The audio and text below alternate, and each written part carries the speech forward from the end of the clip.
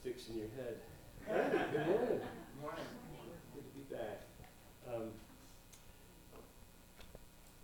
The doctor told me somewhere in the middle of this week that I have acute bronchitis. I told him, no, I have acute kitten. I have acute grandson. I do not have acute bronchitis. Anyway, I think I'm better. I don't think I'm contagious anymore. But just in case something happens with my throat or I start coughing, you'll know why I'm holding the mic so that I can do that if I need to. All right, so let's get that out of the way. What is your name? That's an important question. It's quite often the first question that we ask, certainly the first thing that's on any form that you have to fill out. They ask for your name. And it tells us quite a bit, a surprising amount, about a person, just to know their name. Your last name maybe tells us who you're associated with, your ethnicity, your clan. Perhaps you're even related to someone famous because they share the same last name. Anybody here related to someone famous you have inherited? Yes? Shirley Temple. Oh, wow. That's cool. Yeah, just because. Yeah, maybe you didn't even get a T-shirt from it, right? Yeah, well, that's fun. There was a George Reed of Delaware who signed the Declaration of Independence. I think I might be related to him. I haven't directly traced it, but I know my family came from New England, that Reed family.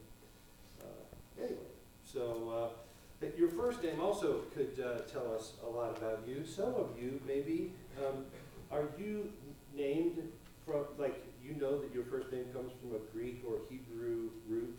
Anybody? Okay, good, good. Anybody named after a Bible character? You know that you, yes, good. Some of us, more coincidentally, there's somebody in the Bible, but sometimes parents, purposely choose a name like that. Anybody named after someone else, maybe somebody in your family or someone who's to be a role model for you, and maybe your parents have said, this is what we want you to grow into. Does anybody here have a unique name that no one, as far as you know, has? Anybody? What is yours? Mine's Jeffrey, but it's spelled weird. Okay, spelled weird. So W-E-I-R-D. Jeffrey. That is unusual. I've never heard of that.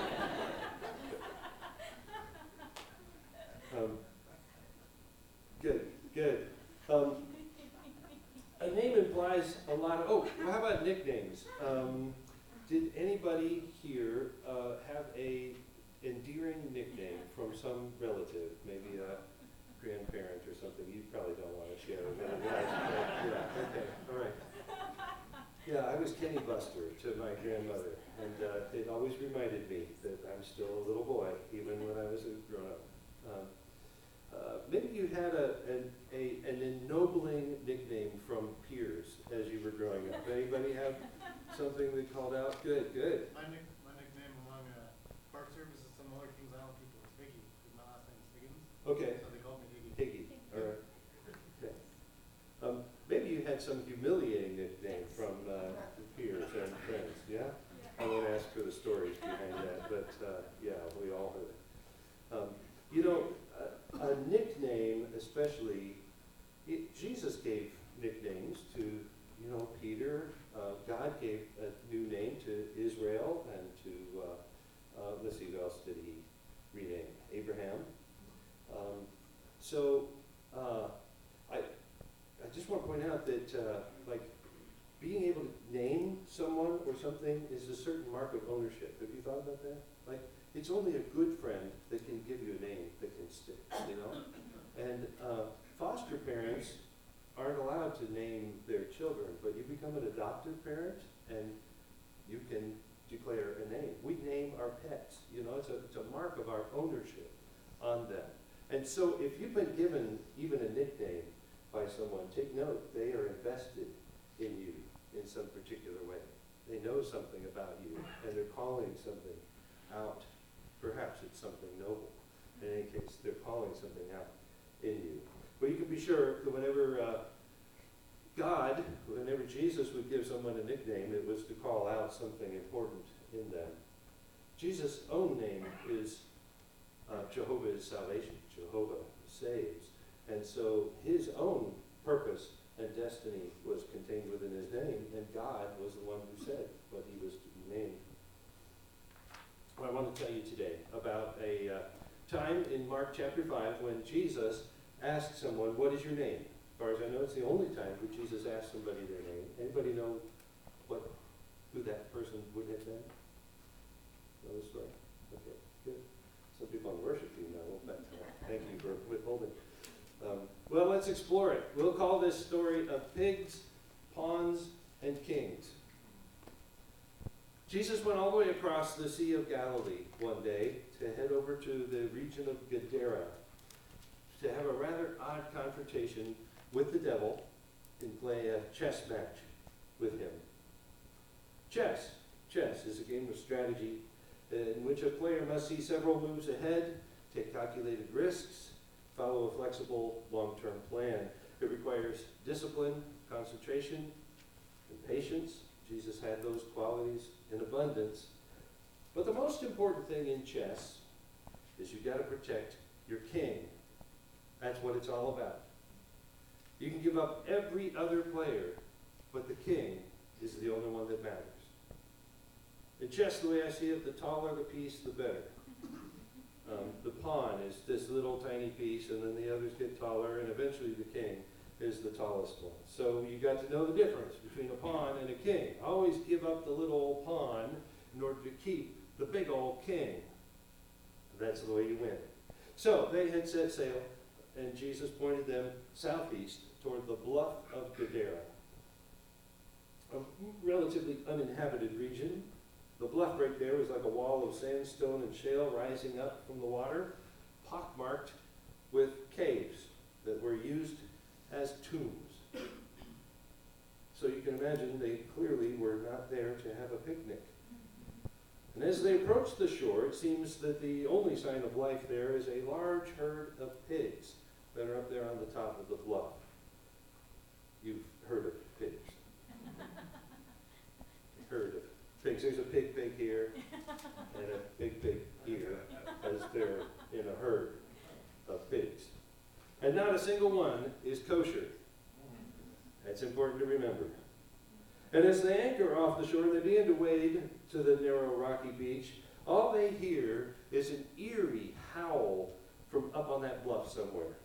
Whatever was making that sound sure doesn't sound human and definitely doesn't sound safe. And Jesus hears it too, but he doesn't seem to even slow down. It's almost like he's coming there in answer to the call. Then the disciples see the source of the sound. It's this creepy, wild man who comes screaming down the hill, running right at the Lord with this crazed look in his eyes. He lives there among the tombs, which of course makes him unclean from the start. Rabbi Jesus better be careful. So between the graves and the pigs and this man screaming toward them, the 12 are getting a collective case of the Jewish heebie-jeebies here. But the Lord doesn't even seem to flinch. He walks right toward the man, apparently unafraid of getting his spiritual cooties.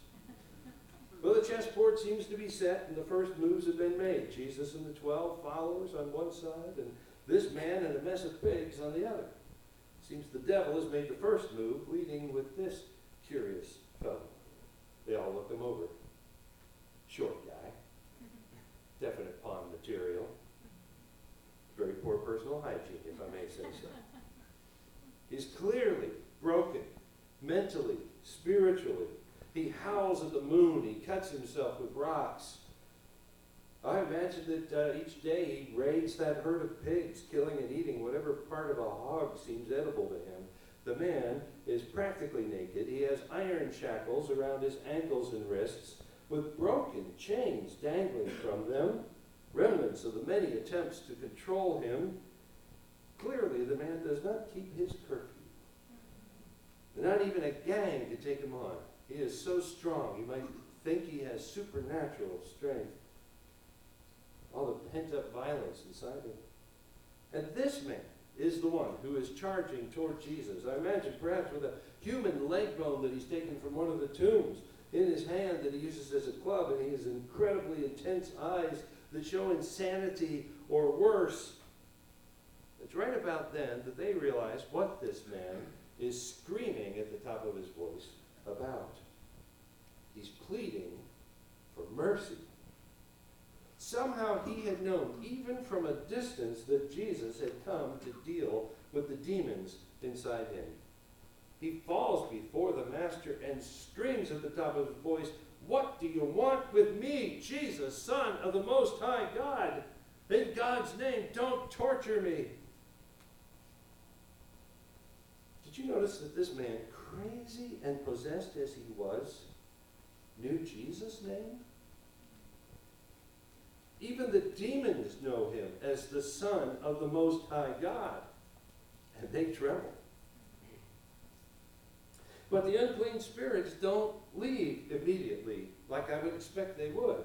They're negotiating and not immediately complying. I imagine this might take as long as an hour that Jesus has been saying, "Come out of that man," and they're saying, "Please don't send us into the pit." So Jesus changes tactics and he says, "What is your name? What is your name?"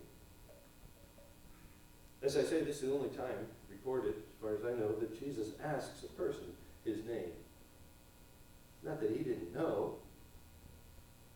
But why do you suppose he'd start a conversation with this particular guy asking for his name? I guess it's like asking, "So what are you all about? Where do you come from? Where are you headed?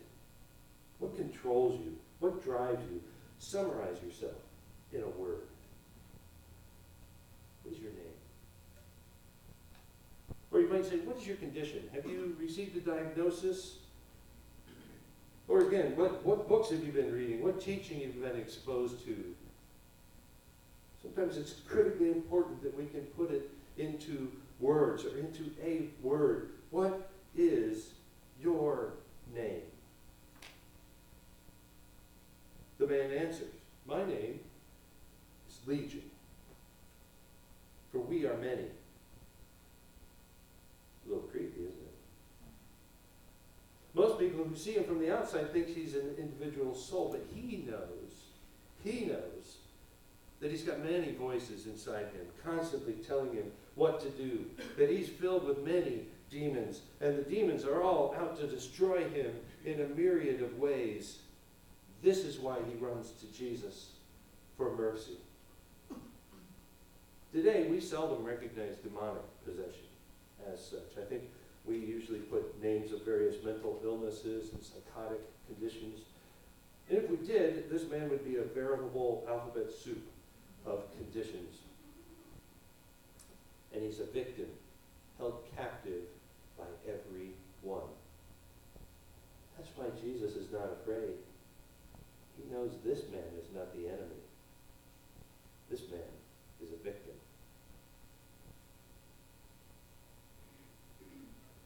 There are many things a demon-possessed man is not aware of, as an ordinary man might be.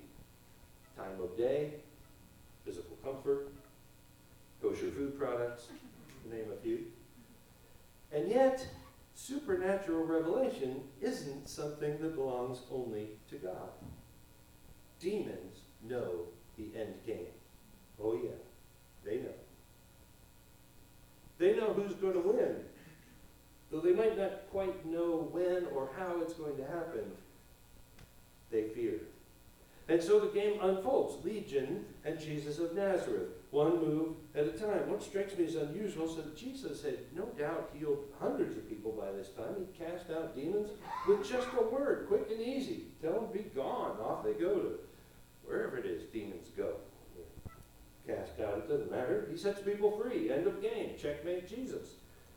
But this man is a special case, as they all are, it turns out. He has a name, and names matter. Because names provide our identities as well as our destinies. This game he's playing seems confusing. I imagine Jesus taking all this time to identify each of those demons, perhaps by name, and somehow allowing them to negotiate terms for this man's release. What is going on here? Is Jesus having mercy on demons now? If this is a chess match, it seems like Jesus has already given up a lot of ground in order to save this one unkempt pawn here. Maybe the devil's smiling just a mite. This match is going his way. At last, the legion of demons look around for someplace local where they all can hide out for a while. So instead of sending us to the pit, what? How about do you send us into the pigs? They're begging Jesus. Jesus agrees. He gives a one-word command, go. And they must leave. Where it was his name that spoke. They enter the pigs. The man is free for the first time, and whenever. They can see it in his eyes, hear it in his voice. He's at peace. His sanity at last. Jesus smiles. He done saved Shorty. Ever wonder what happens to when a demon enters a pig? I'll tell you, it ain't pretty. Hogs ain't pretty to begin with, but a hog filled with a demon is downright nasty. So these demons follow Satan's first rule, destroy anything you inhabit. And so with the innate grace and beauty of 2,000 demon-possessed hogs, the hogs squeal and slide down the hill and to their doom down in the lake. They drown. Jesus glances over at the devil. The devil's face twitches. He just lost a model citizen in this crazy dude, and now his board has just been cleared all in one move. Then a slow smile breaks over the face of the devil. He was thinking a move ahead, and this was all working according to his plan. He just lost him a pawn, but he's zeroing down on capturing the king from Nazareth himself. Turns out, it's written in the fine print, that demons only inhabit the pigs for the duration of the pigs' lives. And he's destroyed them all at once. So, the devil's chuckling to himself. Now he's got 2,000 of his crackerjack demons out roaming the countryside again. He turns back, he locks his hands behind his pointy head, and says, check. Mr. Pond's finally in his right mind. They find him some clothes. He sits down, talking and in his right mind, so sober-minded he could be a judge. But the legion of demons is set free to run around the area at will. And some of them whisper into the ears of the owners of the pigs. And now it's the owner's turn to start running down the hillside straight towards Jesus again. These men had spent their entire lifetimes building up this huge herd which was worth a fortune. These pigs were their entire inventory. You do remember pigs are not kosher, right? So why would any God-fearing person raise a herd of pigs in Israel? Hint, these fellows are not God-fearing people. And everything that they valued in life has just been lost in one moment. They are mighty upset about it. So, now they're the ones begging Jesus, begging him to get out of their region. Or threatening him, perhaps. That may be how intense the air was right then. Old Satan leans back, and he's forward, and he smiles at the board. His demon's power base has only increased through this little diversion. The devil still has all his pieces on the board, save one.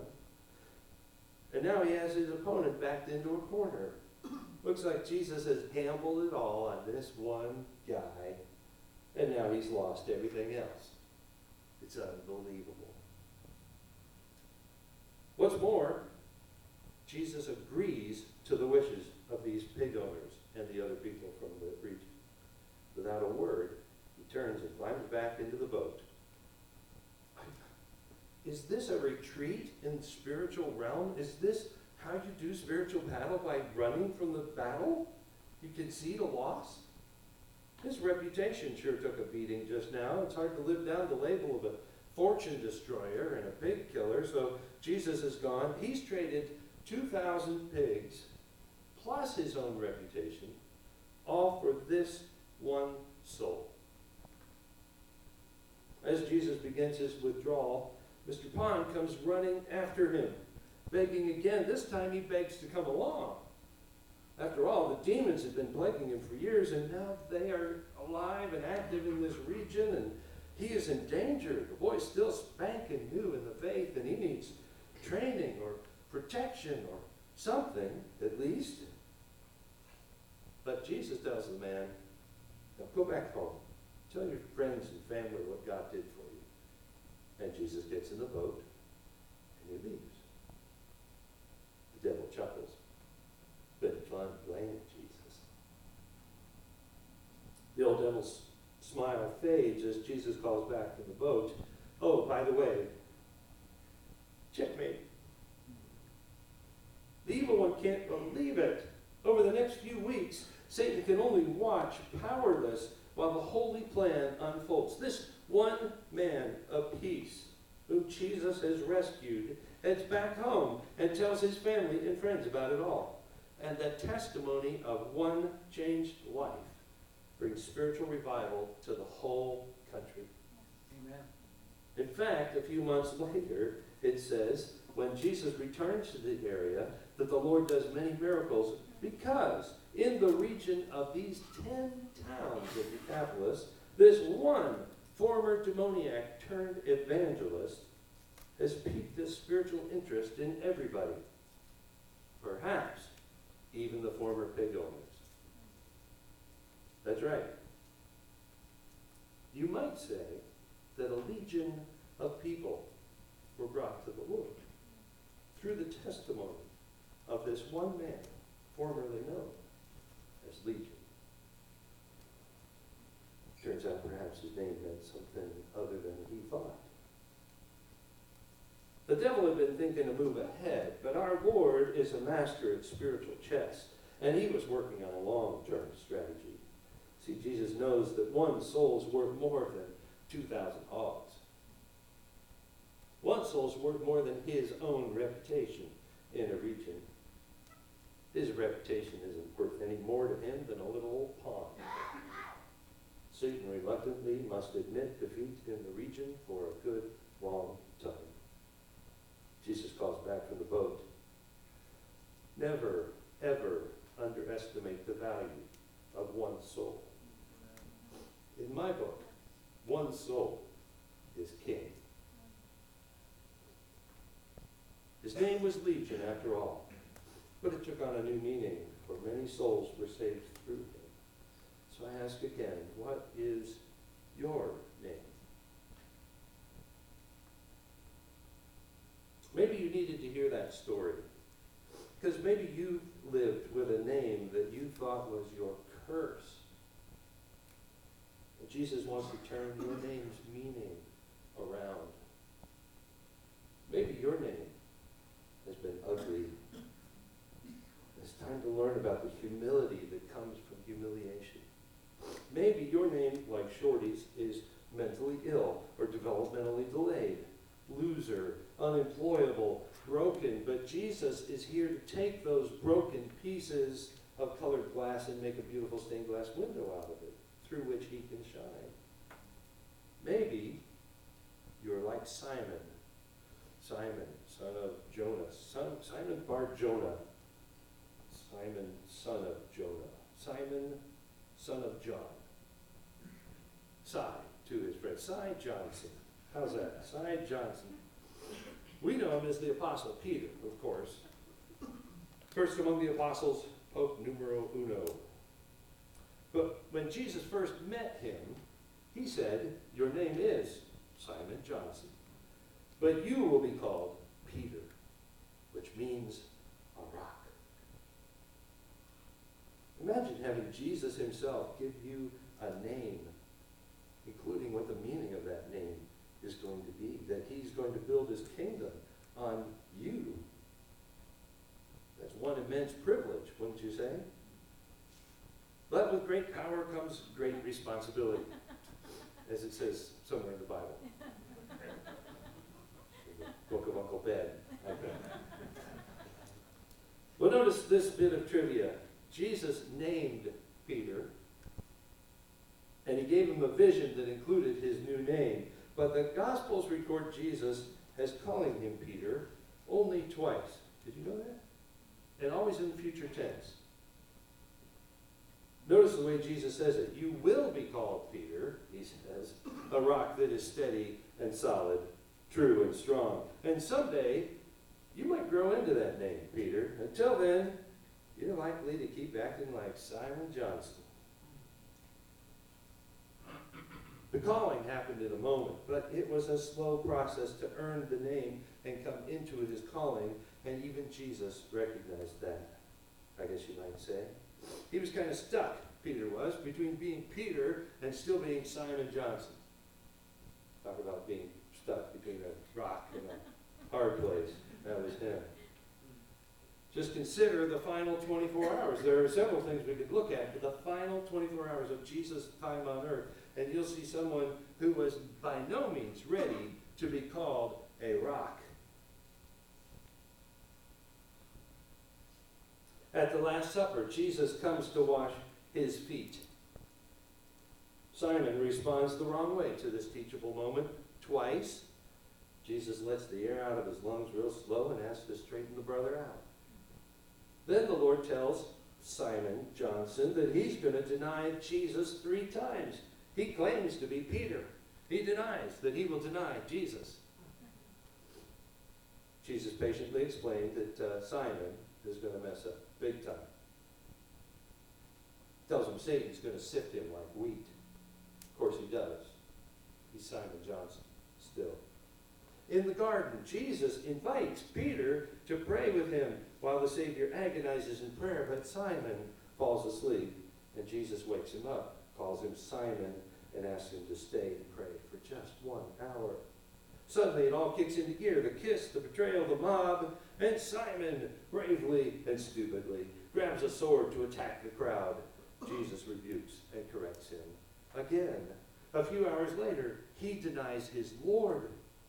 Caught up in a lie, trapped and scared, Peter, no, Simon, swears down curses upon himself that he never knew the man. So much for letting your yes be yes, Pete. Simon says a lie, and Peter is nowhere to be seen. Even early on that Sunday morning, Peter has been specifically told that Jesus is risen, so Pete runs to the tomb. John says, if you can call that running. And he gets there and he sees the grave clothes lying there, and he scritches his beard and shakes his pumpkin head, and he walks out, still not getting it. Simon, Simon. Days later, Peter is so defeated that he announces he's going back fishing. Jesus has a private conversation with him, calling him Simon Bar-Jonah, which probably stings. And he asks him if he really loves him. 3 times the master asks. Same number of times that Simon had betrayed him. And it cuts him to the heart. It all makes you wonder, why have a loser like Simon Johnson serve as a special eyewitness to the most important moments in the world? He's clearly a mess up. Why have him as that inner circle of special witnesses? But I have a theory. I think Jesus let Simon see more and fail more so that his testimony of Jesus and his grace would be that much more powerful. Maybe Simon needed those eyewitness moments and those failures to strengthen him for when he really needed it. You know, he had considerable pride and confidence. By the time he'd messed up so bad, that was all gone. He was done trying to guess the ways of the Spirit, and he was humble enough to follow rather than lead.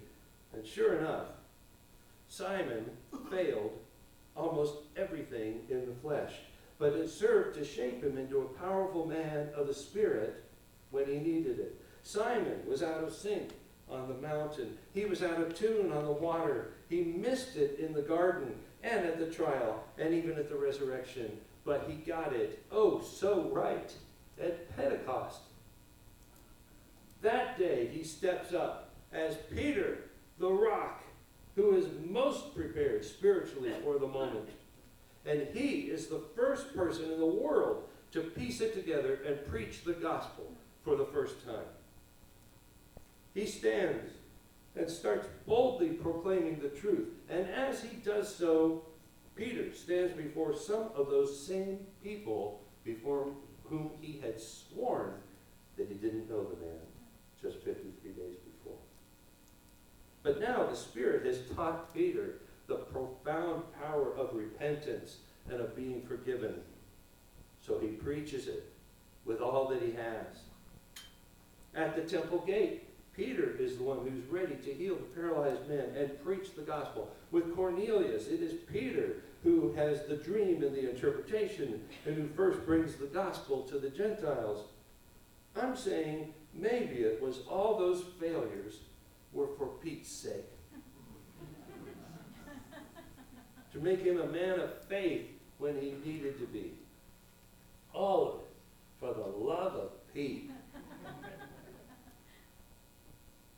What were the true names then of Legion and of Simon? Their true names were Evangelist and Shepherd. Jesus tells us something in Revelation 2:17. Let's read it together. To the one who overcomes, I will give him a white stone with a new name written on the stone that no one knows except the one who receives it. What is your new name?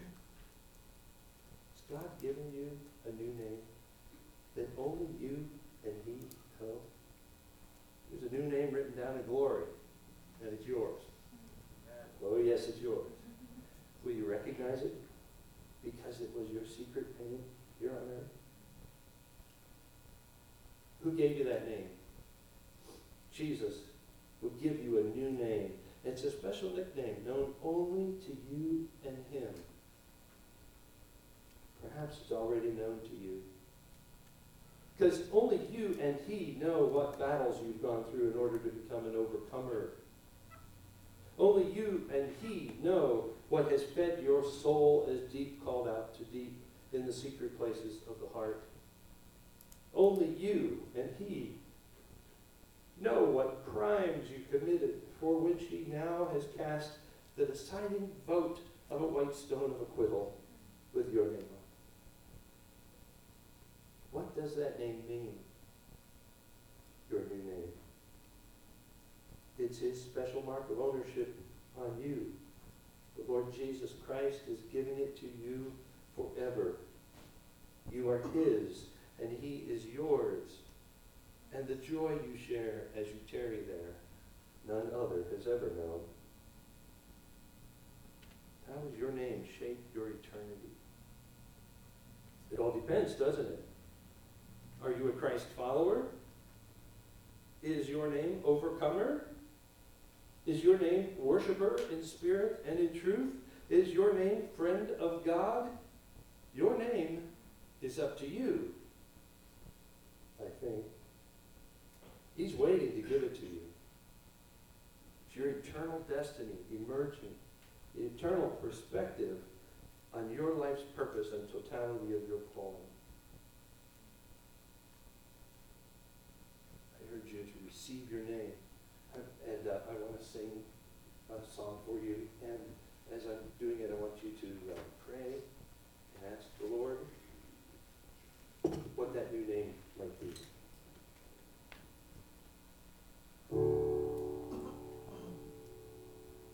What is your name? He asked me. What is your name? What can I say? He knows the truth. I cannot lie. What is my name? You ask me. What is my name? My name is Legion. For many demons dwell here inside me. They all would guide me. My name is Simon, one who denied you. That's what defines me. It's what describes me. I am guilt for what I've done. I am shame for who I am. I am failure yesterday and today.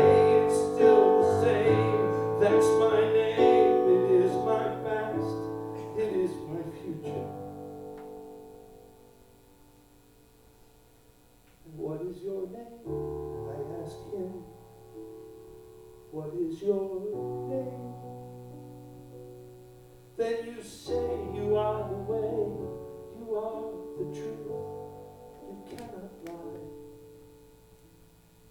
I am Jesus, called the Christ, I am the living one who died.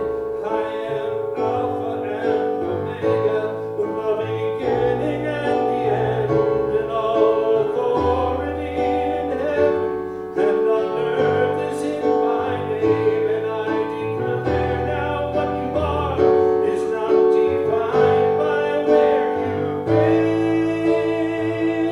Here is your name, I tell you, it's your new name.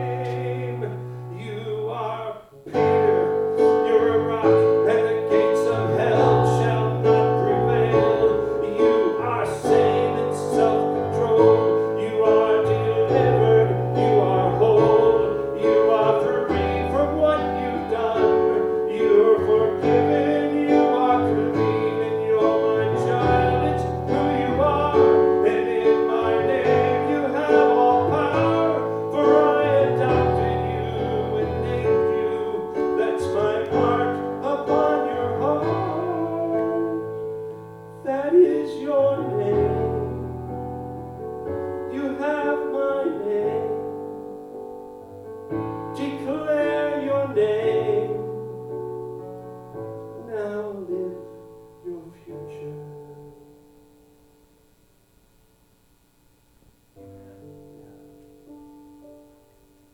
Lord, I pray for each person here, that all of us would hear how you see us, the way you see